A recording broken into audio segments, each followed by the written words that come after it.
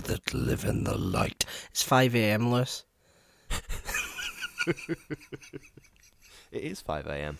I'm doing this with a cup of coffee on the desk. Yep. I'm trying not to scream too loud in hilarity or anger. No. Because my wife is asleep in the next room. You know, it's all good stuff. Yep. If you want to know why... Makes for good content. Yeah, if you want to know why we're up at 5 a.m, fuck you. That's really good. I enjoy... I like the idea of, like, tweeting Neil Gaiman or something to say, like, Neil Gaiman, why is this line written as it is in Good Omens? And he's just, fuck you. Just, what, Neil, why does this character have these motivations in American Gods? No, fuck you. Off you fuck, yeah. Yeah. Quite right, you know. Indeed. Right, we can't get too comfortable in the bullshit, Danny, because I don't know if you remember how we do these episodes. We've been got so time. long. Yeah, we're on a time limit here. So we are sooner than expected doing the second part of the two-parter of Doctor Who, season 2, episode 10, and it's called The Satan Pit. Bit on the nose, but okay. The devil, the hole. Lucifer is in this hole, we promise. And it was written by Matt Jones, it was directed by James Strong, and it is starring David Tennant, Billy Piper, Sean Parks, Claire Rushbrook, Danny Webb, Will Thorpe, and Ronnie Jules. Indeed it was. Yeah, and there's others in it as well. Ood 1 is played by... Oh my god, imagine if we did have individual credits for all of the Ood. That would be quite a surreal experience. Yeah, that would... They start that at the end, don't they? At the end of the episode. Which is insane. How many Ood are there? There's like 50 or something, I think. Oh, okay. Yeah, that'll take not as long as you'd think then. Yeah. That'd be a depressing journey home. Just, Jesus. What do we do now? Off thousands and thousands of Oods. Yeah. Pass the time. It's like counting sheep. Counting Oods. It's a living. Do you have an opening statement? I do have an opening statement. A good conclusion to a two-parter, which frustratingly does leave me with more questions than I entered the episode with. But with that said, who doesn't love a big old demon in a hole? Yeah. I mean, no kink shaming here. Have you got an opening statement? I do. You can tell how absurdly rushed it was by the amount of times that I say great in it, okay? Right. A great two-parter ending with a great meditation on belief and faith, as well as a genuinely thrilling chase sequence, great characterization and a great ending. I think it was great. You make a good point about how it's what's the point I'm trying to make now? You make a good point about how it's like kind of about belief and about faith and stuff. It's like they make a good point of how it's all very much of a muchness to say, I believe in whatever. It's like, well, yeah, but who gives a shit? There's always something out there to sort of confront your beliefs, and I think they make a good point of showing that. Yeah, definitely, especially with the Doctor, who's meant to be the arbiter of knowledge, and at the end of the episode he's like, I think we beat it, that's good enough for me. It's like, Dan, are you there? Hello, can you hear me? Yeah, I can hear you now. I don't know why I'm cutting out. Having some technical difficulties this morning. Yeah, I just did a botched David Tennant impression and said that the Doctor, who's meant to have all knowledge, doesn't know what it is either, so even the smartest can be confronted with their beliefs. Oh yeah. Have you got some CRQs then, Chuck? Yeah. I love the voice of the Beast. The voice of the Beast is quite good, isn't it? It's how it's sort of sometimes a male voice is more prominent, sometimes a female voice is more prominent. It sort of changes, which is quite nice. Yeah, and it's also while it's speaking, it's got all the voices of the Ood at the same time, as well as the sort of interchanging voices, which is really cool. Yeah, that is very cool. It's very unsettling, especially in the scene where they're all sort of listening to it, listing off like what they are and their sort of darkest fears and stuff like that. It's definitely one of the more interesting Doctor Who villains, in my opinion. Oh god, yeah. She I was going to say, yeah, sorry. It is one of the more interesting Doctor Who villains. But on the same level, I do feel like the episode, as I say, closed out on too many questions for me to really get too into it. Yeah. Things like, if Toby would have gone into the black hole anyway, why push him out of the rocket? If the entire rocket, crew included, was heading for the black hole, why did Rose feel the need to push Toby out a window? Do you know what I mean? Yeah, and he can survive out in space. Yeah, he can. Why didn't the ancient civilization just throw the beast in the black hole? If the black hole was there and they had access to it, why not just chuck him in? Yeah. Like, there was... David Tennant said that, when your body's destroyed, your mind goes with it. I feel as if that's like ambiguously written so that at any time some writer who watches this episode again, it's like, oh, well, I mean, they could have just been wrong about that and just bring him back. Yeah, yeah, maybe. It's also, if the Time Lords invented black holes, how did this ancient civilization have the technology to create and harness the power of a black hole to keep a planet spinning around it? Yeah. See, that's one of the problems with Doctor Who. There's so many little tidbits, so many funny statements of impossible things that just actively contradict what's happening in the episode. True. But yeah, what the fuck is the Church of the Tin Vagabond? Okay, let's break it up. Tin Vagabond. What is a vagabond? It's a sort of homeless traveller. Like a homeless traveller, okay. And I think. A tin is a metal. Does it have any other kind of meaning? Or is it just a metal?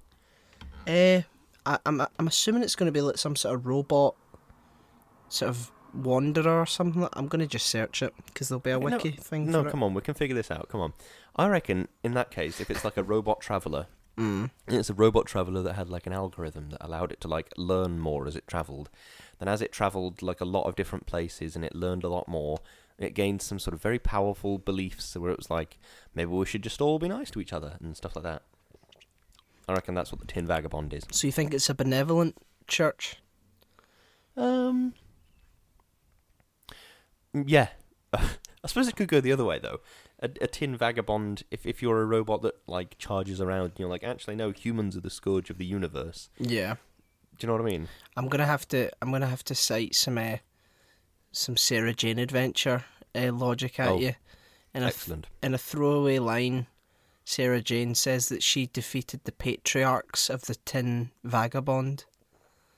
Oh, okay. So, don't know about that. Maybe there's like two sects. Yeah, there could be another. I mean, we're digging into at best secondary world building here, but more like tertiary. Jesus Christ. Yeah, that's very true. It reminds me of all those times on things like Family Guy and whatever, where Seamus, the ornery sea captain, would show up and be like, "Oh no, I'm not going to be included in this, am I? I'm like a tertiary character at best," and then he'd just walk out sadly. Yeah. The matriarchs of the Tin Vagabond, because that's interesting, because Church of the whatever implies that there's a singular leader or something rather than a council. So the matriarchs could be some kind of, maybe the Tin Vagabond, like, I don't know, exploded or something, and then now the matriarchs kind of rule over it, sort of thing. I think it's patriarchs. Does that make sense? Say again? I think it might be patriarchs. Oh, well, whatever it is. The patriarchs of the Tin Vagabond were a religious group, presumably part of the Church of the Tin Vagabond. They either worshipped a deity known as the Tin Vagabond, or were under the command of a being so named. Okay, it's just wow. This is wow. A hit on the ground article. Yeah, and that's it. I'm not even joking. That is it. That's what happens. Mm-hmm. So whoever was in charge of that article must have had an easy day. I want you to write an article on the patriarchs of the Tin Vagabond. Right? Okay. So what's... So what do we know about them? Are they in a book? They're a religious group that either believe in a being called the Tin Vagabond or do what a being called the Tin Vagabond says. Oh my god. Wow. Amazing. Fantastic. That was a very easy day. There's a couple of things I really like about this episode, obviously, because it's a really good one. Yeah. There's a very The Doctor sort of moment where he's sort of petrified, but he's still very determined. He's sort of I like that a lot. How he's sort of it's staring into the face of uncertainty and being terrified. Yeah. And thinking, no, I still, if I stick to my beliefs, if I work my way through this, if I'm, what's that thing you said about the promise of being the Doctor? Never cruel or cowardly, and be kind and all that sort of stuff. Yeah, that's right. If I stick to these things, then I will come out the other side, sort of thing. I think that's, in a weird way, that personifies the Doctor's faith more than it personifies anything else. Mm-hmm. Because, like, why did the Doctor name himself as such? It's because he made a promise to himself. Okay, well, could it not be argued that religion is a promise of, like, if I follow the Ten Commandments and whatever, I will get into heaven? Could that not be argued that's what religion is in a funny way? Yeah, definitely. I mean, it's definitely a sort of moral system, and like, it's this episode specifically is forever questioning all the sort of the morals that we have. Yeah. And whether it's worth sort of having faith in something, because like, even though the Doctor is typically a sort of being of like science and reason and fact, it's like, what's life without a little faith, you know? And it's a Deus Ex Machina, but it maybe sort of works for this episode. The fact that the TARDIS shows up, and it's like his sort of faith in Rose is rewarded, I guess, if you wanted to take a reading of that. But yeah, that's a good point. Yeah, maybe. Yeah, that's a really good point. Yeah, because it's like, I believe in her. And smashes the and then the TARDIS appears. Yeah, smashes the flower vases and the TARDIS which appears. I still feel like I don't quite understand the vases. Right. So these all-powerful ancient civilization, they entrapped this beast in a planet. Yep. For eternity, rather than just chucking him in a black hole, because that would be silly, wouldn't it, Dan? Yep. They decided to put him in a hole with some vases, and the vases control the advanced science that stops the planet from going in the black hole. Yeah, so they generate the gravity field that stops the planet falling in. So they are the machinery. Yeah, and you smash them, and that's it. Okay, I figured they were just like a control panel or something, and the planet was made of machines that did everything. So I was very confused. Yeah,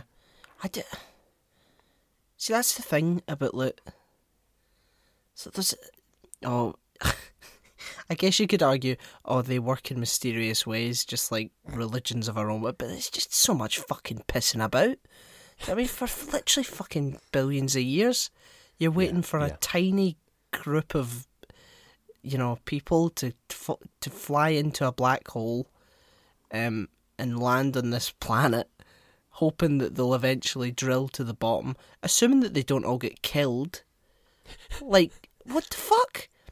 Well, maybe that's the entire point, is that the ancient civilization had faith in the potential for sort of future explorers.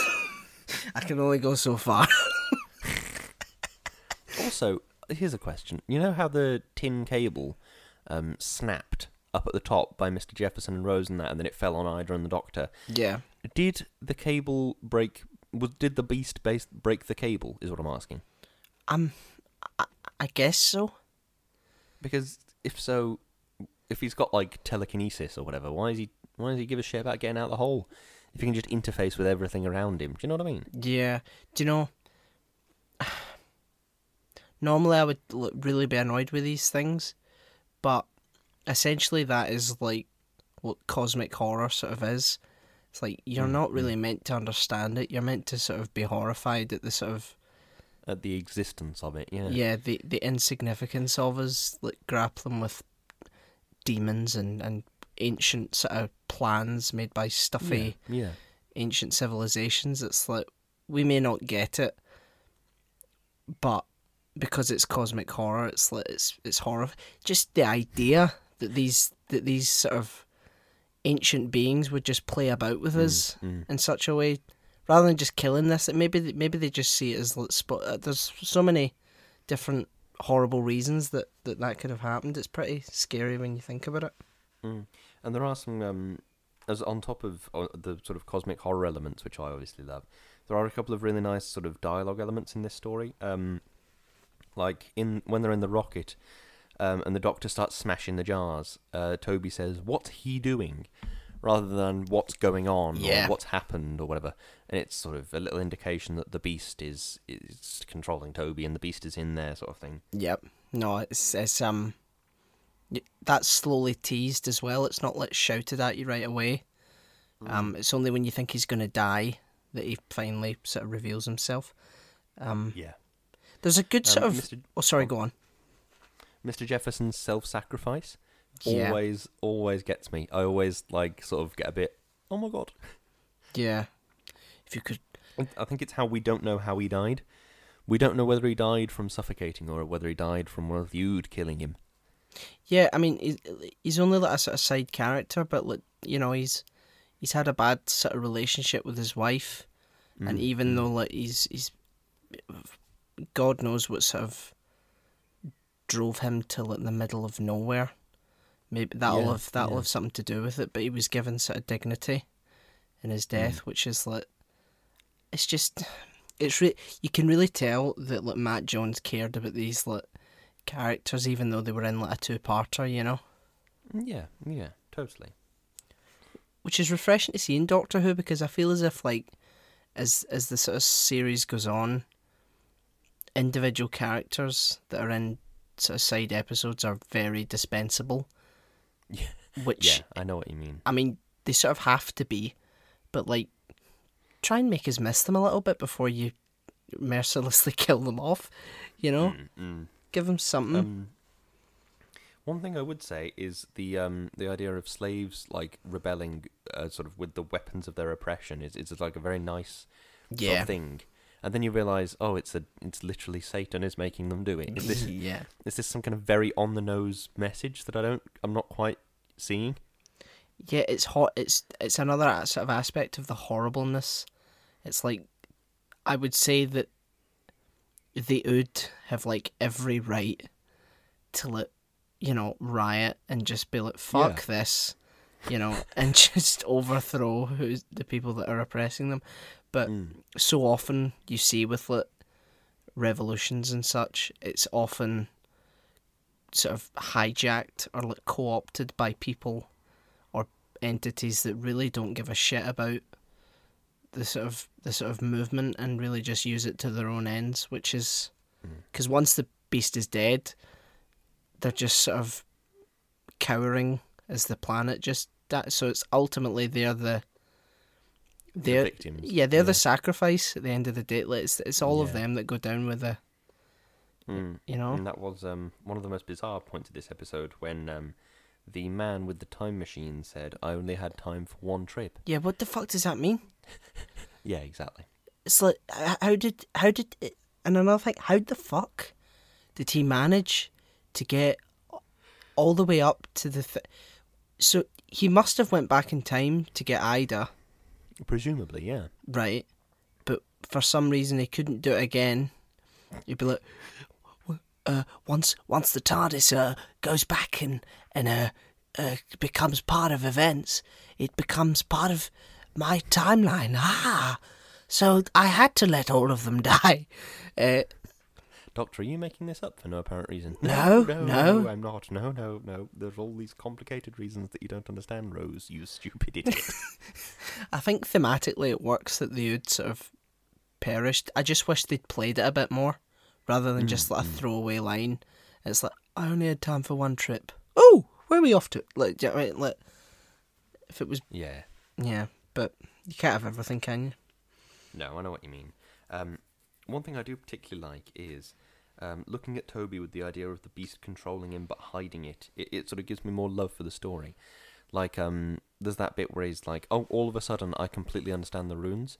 But obviously, looking back, you can sort of see, oh no, it's the beast controlling him. Do you know what I mean? Yeah. I really quite like that. No, definitely. I was... No, do you know what? If we ever get around to Alien, doing the Alien film, I'll save it for then. But there's a sort of similar theme with that I'll talk about if we ever do that film, because that's a great film that plays with like the idea of like performance and like, you know, hidden threats and stuff like that. For a second, I was slightly thinking, oh, did I really miswatch Alien? And there was like a big towering demon that I completely forgot about.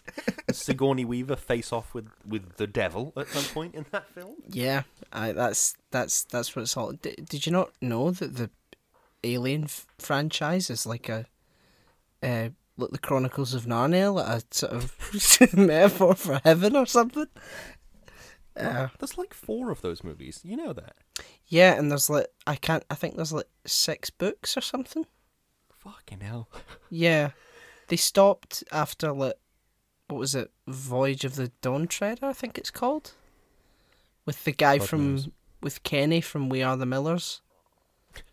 I think it's sort of bizarre. It's because they had such a weird level of success with the first 2. Mm-hmm. Obviously, the first one was so incredible, and then the second one was incredible for a completely different set of reasons. Yeah.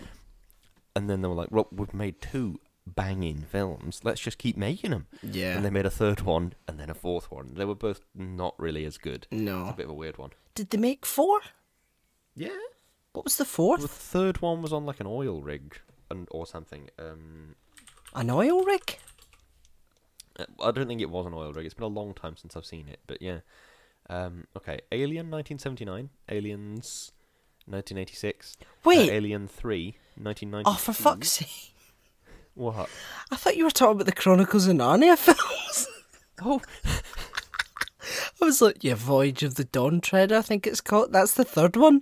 I was like, did they make 4? I've never watched Chronicles of Narnia. Oh my god, I was like, when you said, yeah, they made the first one was incredible, and the second one was also incredible. I was like, I mean, they were alright. I mean, I don't...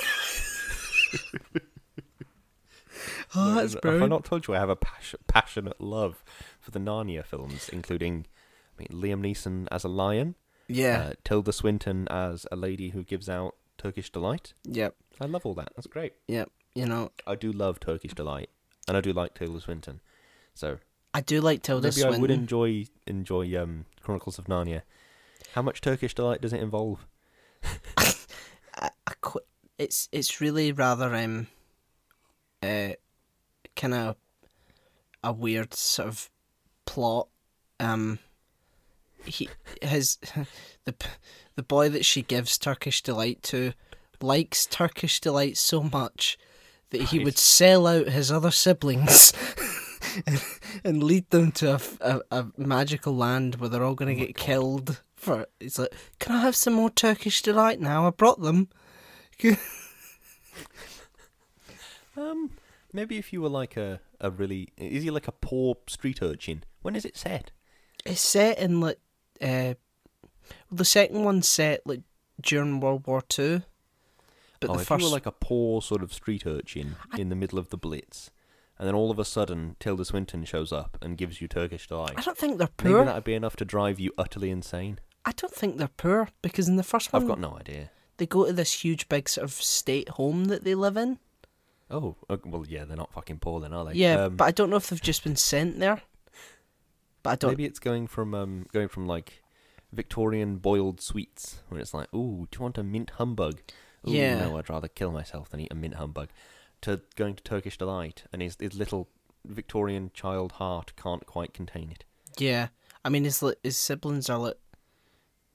I guess his siblings are like cruel to him, and then, you know, he thinks, well, I mean, I've got Tilda Swinton and some Turkish Delight now, so things are looking up. It's all going up me. It's all... Do you not think Tilda Swinton would be really good as the Doctor? That would be like such a weird, unique take on the character. She would be. She's just brilliant. She's yeah, I love Tilda Swinton. She was really good in Snowpiercer, a film I mentioned in the last podcast. I still need to watch that. I don't think. Yeah, but she was really good in that. She's like that. I don't. It almost certainly they say her role on the train, but I've completely fucking forgotten. She's like the train manager or something. Right. But she speaks with this like really broad Yorkshire accent, and it's like really surreal to see like Chris Evans and John Hurt speaking with such brilliant enunciation. Yeah. And then Tilda Swinton's just like, "You all have your place at the back of the train." And it's like really surreal. So it's like, and she's like doing this metaphor with a shoe. It's like all really fucking weird, but it's great. There's a great film called Suspiria about like witches in like a sort of dance academy, and she plays. Sorry, what? Witches in a dance academy? Yeah. Is it some kind of magical dance? Is it like Hogwarts but with dance? I can't. It's a horror film, and it's a remake of a horror film, and like there's like it's like they're grooming this young girl to be like the next sort of grand witch or something like that. Right. And she plays 3 characters in it. Okay. She plays the sort of head of the dance academy. She plays like the old mother superior witch, and she plays an old man as well. Right. She's okay. And she's like completely distinct in all 3 characters. She's fucking phenomenal. Let's see if you didn't know that she was playing 3 characters, you wouldn't know that the man wasn't her. You know, it's really it's like it's brilliant. The performance is great. And I know it's I know. Let's be completely honest. The acting in the Marvel movies is not sort of why you go and watch them, but like No, she was really good in Doctor Strange as well. I think it's it was quite strange and quite refreshing to see such a what's the word enigmatic. Sort of enigmatic performance, a sort of stage presence-y performance. I was going to say neurotic. What's the word I'm looking for? She was doing lots of little things. I can't think of the word. It's too early. But but yeah, go on. She has a sort of unique ability to like express a lot by doing very little. Yeah. Like she doesn't doesn't tend to like move her face a lot, but it's like her a dart of her eyes is like oh god, what's happened? You know. Yeah, it's in a weird way, it's the Clint Eastwood school of acting. Yeah. Where like he just looks angry and then he'll like do a slight head tilt and you're like, ooh, I can sense it's because of his mother's death or something. Yeah, exactly, definitely. You heard it here first, folks. Tilda Swinton and Clint Eastwood are exactly as good as each other in terms of their acting capabilities. Yep. Tilda's like, oh, for fuck's sake. I've spent my life trying to be better than Clint Eastwood, and I'm only just being as good as him now. I'm only his equal. My plan has failed. I think I'm actually out of notes. I think I'm also out of notes. Yeah, you could tell because we started talking about Tilda Swinton, and she's not even in this episode. What did Tilda Swinton? We started talking about Narnia. That was it. Yeah. Is she in any episode of Doctor Who? I don't know. I don't think so. I can't remember. If she ever pops up, we'll be like, haha. Tilda Swinton, Doctor Who. Nope. No. She was in a 2017 article that said Doctor Who is looking to replace Peter Capaldi. The Academy Award-winning Swinton keeps popping up in conversations. Oh, see? See? I mean, she should be really good, but maybe she's like too good. I don't know. Yeah. Well. Sorry, there's a Telegraph article here that says, so the next Doctor Who is going to be Danny Dyer. Oh, right, listen. It's a Telegraph article from 2017, but, you know. I don't know the Telegraph isn't really known as a bastion of accurate reporting. I don't know who's listening to this, but if anyone, the BBC ever listens to this podcast, right? If Danny Dyer ever, and I mean ever, I don't care if like he leaves EastEnders and Robert Pattinson proves that he's an amazing actor behind it all and all that. I don't care if he ever becomes the Doctor. I will never watch this show. I won't even speak of it. I'll pretend that it was cancelled, and was funding was removed if he ever becomes the top. I mean, remember I've been... No, not me. My pal has been in the same toilet as that man. So... Oh, wow. That's exciting. Remember I told you? You did tell me this, yeah. Yeah. And I weaseled my way out of lying about it. I was like, wasn't me in the toilet with him, it was my friend. Ho-ho. Oh. Pulled my way out of that one. What a claim to fame. My friend went to the loo in the vague proximity of Danny Dyer. Yep. 15 minutes. Wow. as Mr. Andy Warhol said. But there you go. Right. I think we're definitely out of notes now. We're talking about having gone to the loo with Danny Dyer. Yeah. Have you got a closing statement? Yeah. It's... Satan. Brilliant. Okay, a good episode that leaves me with a frustrating number of unanswered questions, but at least the rocket ship is pretty. Yeah. Yep. Okay. True. That is my closing statement. Have we got some horrific shilling to do? Yes. Make sure I get that. We all have link trees. Oh my god. And let's start with Lewis's. Lewis's link tree is linktr.ee/Lewis_Brindley. Yep. The podcast's link tree is linktr.ee/Shouting into the Void. That's a good one. And mine is linktr.ee/O'Hiram. Very nice. I see you've moved the pause to before you start the link now. I like it. Yeah. So yeah, you can find all our socials on there. Instagram, our YouTube channel, all sorts of stuff. Facebook. Go have a look. Because we'll be waiting for you. Yes, look upon the face of God and see that it is terrible. Yes. That's a great quote. I love that quote. We also have a PayPal donate button, so anything you can spare, anything at all would be greatly appreciated. We also have Patreon, and we want to thank our wonderful, wonderful patrons who keep this show alive. You keep the lights on at Shouting into the Void Towers. Yeah, fucking... Yeah, my loft. Chloe. Thank you. Darius. Thank you. Sophie. Thank you. Peter. Thank you. Aditya. Thank you. Richard. Thank you. Natalie. Thank you. And Dougie. Thank you, one and all. Yes. As we say, you do keep the lights on at Void Towers. But on a more serious note, you do enable us to do this show that we adore making, so thank you very much for that. Definitely. Do you get it, Void Towers? Because the towers are void. Woo! No, I don't get it. Because they're void, they're null and void, they don't exist. Oh, yeah. Okay. Yeah. Yeah, that sort of works, I suppose. You can have that. That's your bus fare home. You can take that one home with you. We also have merch on Teespring and Redbubble. We sell all sorts of stuff. Tote bags, jumpers, mugs, stickers, all sorts of tacky shit. So get your sell over there and spend money that you don't have. Amazing. Fantastic. Have we got a couple of ads to run? We do, yes. And I believe you're editing this week? Yes, I am. Here is our first lovely advert here. Now. Do you know what my favourite part of recording the podcast is, Danny?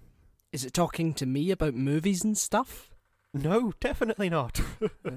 My favourite part is making and drinking a beautiful cup of coffee to keep me focused and centred while we record. I really like using coffee from my favourite roastery, Cafe Hormozy. I've heard very good things about them. Aren't they a small, family-run roastery in Kent that roasts, grinds and sells excellent coffee? So good, in fact, that they guarantee not to ship anything they wouldn't drink themselves? They are indeed. They have a 100% customer satisfaction rate, and it's easy to see why. I'm currently drinking a mug of their house blend, and it's delicious, it's rich, it's nutty, and it's earthy, just how you'd want it to be.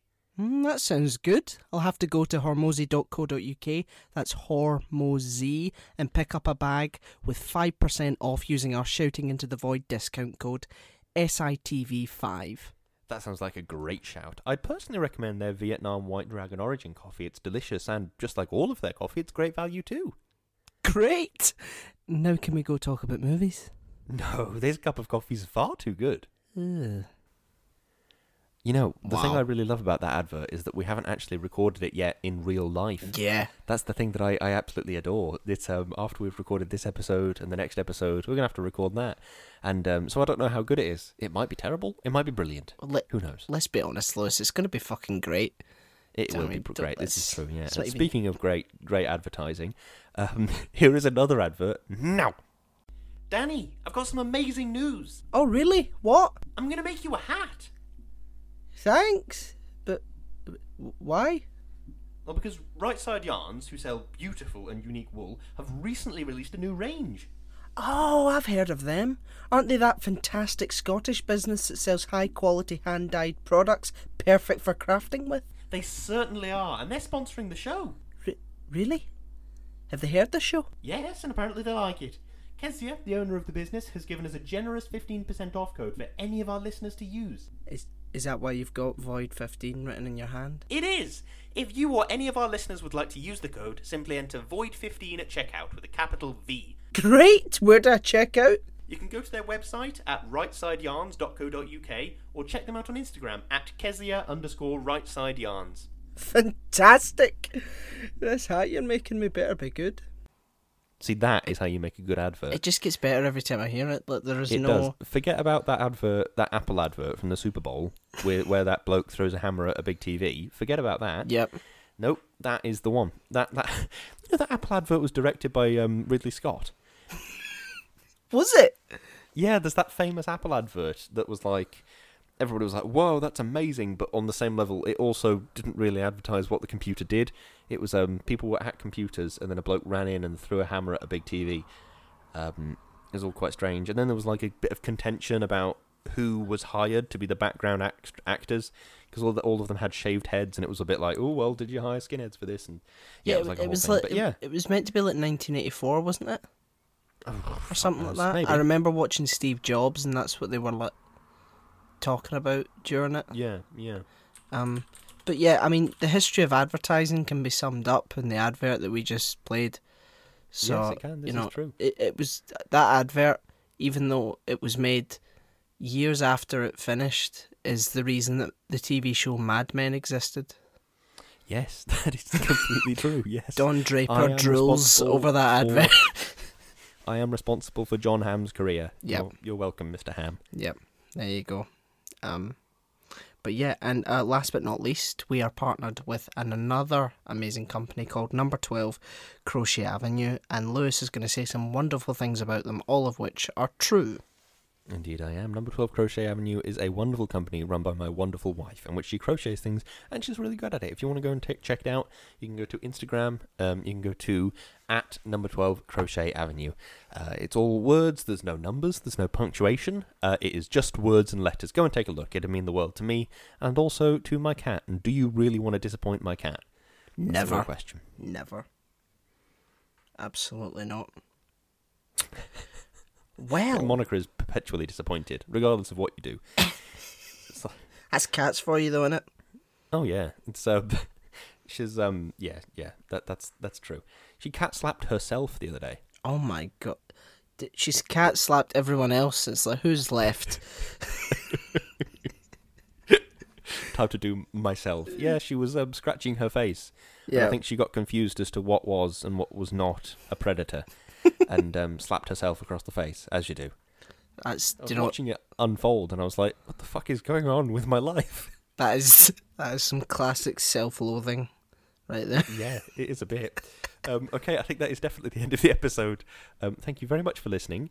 Tune in for The Void, and we'll see you next week for Danny's favourite episode of Doctor Who, featuring Peter Kay. Yeah, Hate and Fairies, it's called. That's the one, yeah. Thank you very much for listening. Goodbye. Goodbye.